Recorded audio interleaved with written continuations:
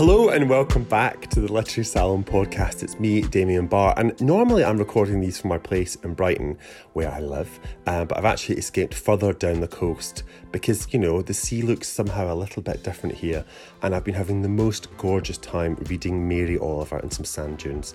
I don't know why I felt the need to tell you about that, but I did. I hope that you are having some gorgeous reading experiences. And if you haven't been to a salon recently, you should know that we are going to be at the Edinburgh Book Festival this summer. I can't tell you who the guests are yet, but I can tell you that the salon will be appearing at the Edinburgh Book Festival, and you can get tickets for that now. And I think they'll be available to watch online. I hope they will be. I don't know that they will be. Listen to the doubt creeping into my voice. But certainly I'll be there in person, and I hope that some of you can join me and my guests there. Now, I want to talk to you about another book of the week. There is so much conversation right now around translated fiction, both from the point of view of readers, but also the point of view of writers who've made assumptions about the kinds of audience that are available for translated fiction. I read a really good piece about this in The Guardian recently. So it feels like, translated fiction is no longer a sort of marginal concern, which I just think is such a patronising idea. That's the way that it's often talked about, and it's such an Anglo-centric idea as well. This idea that, we should wait to be served the riches of other countries in our own language. Anyway, ran over. We love translated fiction here at the Salon, and we've shared loads and loads of it on our podcast and at our events. So we are pleased to bring you a reading today from the first English language debut of Itamar Vieira Jr. The book is called The Crooked Plow, and it's read for you today by the book's translator, Johnny Lorenz. Itamar was born in Salvador in 1979 and holds a doctorate in ethnic and African studies. His collection of short stories entitled The Executioner's Prayer was nominated for Brazil's biggest literary award, the Jabuti. In 2018, The Crooked Plow won Portugal's prestigious Premio Leia Award. The translator, Johnny Lorenz, is the son of Brazilian immigrants to the US and a professor of English at Montclair State University. And he previously translated books by, wait for it, Clarice Lispector, including A Birth of Life and The Besieged City. So back to The Crooked Plow. It opens with one of those events. I'm going to say it is formative. Traumatic would be another word. It opens with this formative event in which two sisters discover a blade hidden beneath their grandmother's bed, and that blade leads to one of them losing their tongue. It's a shocking start to any story, but one which establishes their bond for years to come. The book is narrated in 3 parts.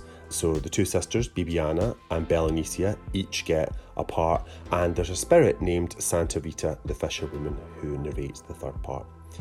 It blends the everyday lives of subsistence farmers in Brazil with folkloric elements, and it takes on a sort of magical quality, overlapping poverty with the fantastical living and lives of these characters.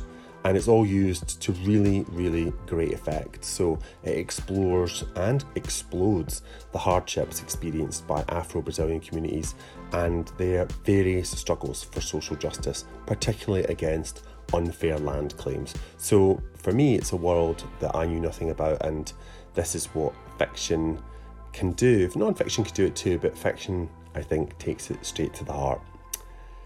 So here's Johnny with a reading from Itamar's The Crooked Plow.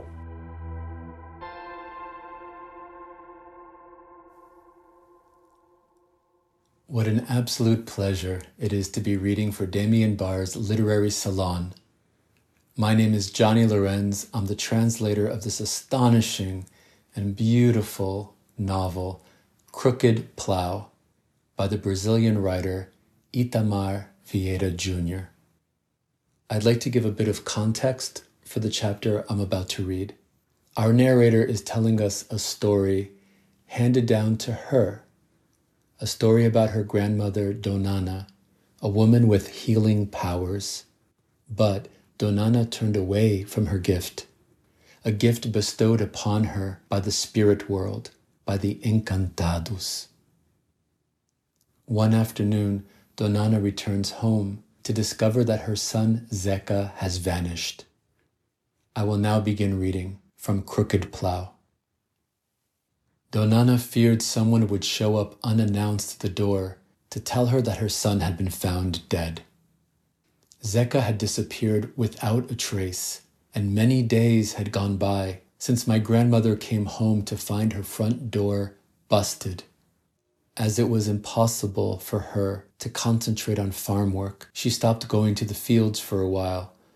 She sent her children out in all directions in search of their brother, while my grandmother went deep into the woods with her machete, opening paths, calling out for Zeca or for José Alcino, using his full name, and sometimes holding her breath in case the silence yielded some clue as to his whereabouts.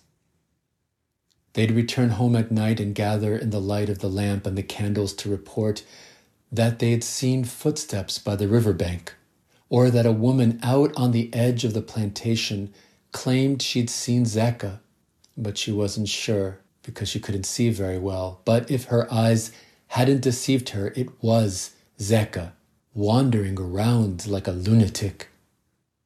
Or that some folks spoke of a jaguar prowling in the woods where the boy might be hiding.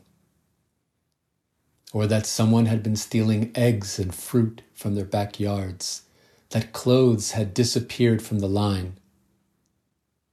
Time seemed to grind to a halt as the news trickled in.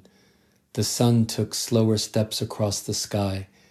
The nights seemed endless. Then one of Donana's boys came running home to report that a cowhand, miles away at the Fazenda Piedade, had observed a young man, a black man, naked as the day he was born, spending his days beneath a jatobá tree on the boundary with another plantation whose name he couldn't recall. My grandmother left Carmelita in charge of the little ones, told the foreman she needed to find out if that youth was her son, and struck out with some of the other kids. She took with her manioc flour, rapadura candy, and some crepes for when the kids got hungry. She had no idea how far they'd have to walk. They followed the road until arriving at Piedade. The cowhand said it had been several days since he last saw the young man. So things not right there, ma'am. He sleeps beside a jaguar under the jatobá, and the jaguar does not harm him. He said the beast seemed to be under a spell. It would circle him, guarding him, as if he were the jaguar's cub. The man didn't say another word but remained quiet, huddled in a corner of the room. It was the same jaguar Donana would see years later when she looked into the eyes of our dog Fusco. Donana set up camp near the jatobá tree. She had a bit of flour with her, having come across a shed earlier where luckily someone was grinding and roasting manioc and didn't mind sharing. She gathered the fallen jatobá fruit and used the seeds to make those humble crepes that had killed the hunger of her ancestors and would kill the hunger of her descendants. She slept poorly in the primitive shack she'd improvised to shelter her children from the night. She was afraid of the stories she'd heard about the jaguar. She remained vigilant, and very early one morning she heard a rustling of leaves, a sign that her son might be lurking nearby. Donana got up from her mat and woke the eldest of the sleeping children. She let her ears guide her through the forest trails. She came across a marsh where fireflies were flashing excitedly over a glistening pond. An animal of some kind was there, on 4 legs, lowering its head to the muddy ground, lapping water. But as night gave way to morning, my grandmother could see that the beast was her son, who'd been lost for months. She called out to him, "José Alcino," and "Zeca." But he vanished into the dense scrub, scrambling away on all fours through the cacti and dry branches. Donana knew how to move stealthily without alerting her bosses or neighbors, and could wield her machete more powerfully than many a man. She followed Zeka deeper into the forest, and at last she found him, cornered, staring at her with widened eyes, baring his teeth. Donana said a prayer, asking permission of the encantados of the forest, then lassoed her son as though she were roping a calf. His naked, filthy body was covered in cuts and sores. He reeked like a peccary. Ignoring his screams, she covered him with a blanket and bound his hands together, then told her other children it was time to go home. She left behind her makeshift shack and the remnants of her jatobá crepes. The house of João do Lagedo was along the way to Caxangá. "My boy's been carrying my burden for me," Donana said to the old man when he opened the door. "I was disobedient. I wouldn't listen. I defied the saints, and they punished me for it." João's neighbors had started gathering round because Zeca was howling and whining like a dog, struggling to break free and run. "Cure my boy, compadre. Cure my boy. And if he must be the one to bear my load and become a healer, so be it." She turned away and led her other children home.